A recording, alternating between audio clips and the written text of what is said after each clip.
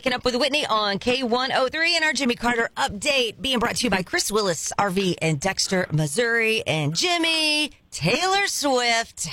She had him up there yesterday. Everybody looking at her in the box in Kansas City at Arrowhead Stadium. She was there to see her boyfriend, Travis Kelce, and Mama.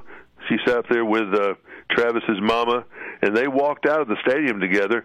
She was mugging the cameras, and he looked like he was scared to death. It was all the paparazzi and people chasing him and doing all that. Yeah. It must be different. Lainey Wilson, she showed up in Austin and surprised Jelly Roll. They have a song together called Save Me, and the crowd was pretty thrilled about seeing her there. She's just at the top of her game right now. So is Dolly Parton.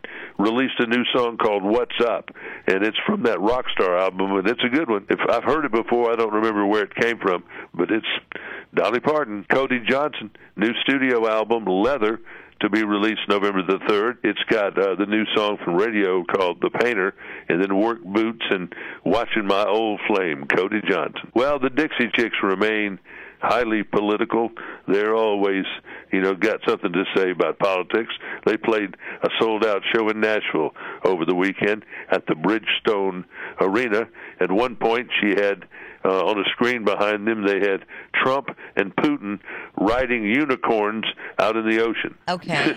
It's just, you had to be there. Oh, Lady A, they're going to be on the Today Show tomorrow, part of that concert series they do.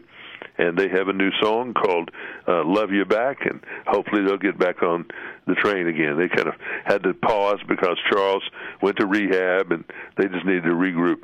Bryan played the Pilgrimage Festival near Nashville yesterday. They've got him in the Americana format. He's in all the formats. New songs came out at the end of last week called Boys of Faith. I mean, he just is prolific, but unusual, different, odd. I don't know what. I'm still trying to figure him out. Luke Bryan had to not do one of the farm shows this weekend in Minnesota. Rain isn't always a good thing. And I know a lot of country people like to eat at Cracker Barrel. I do. And they've been having slower traffic because they're having trouble attracting younger diners to mix in with the older diners at this place.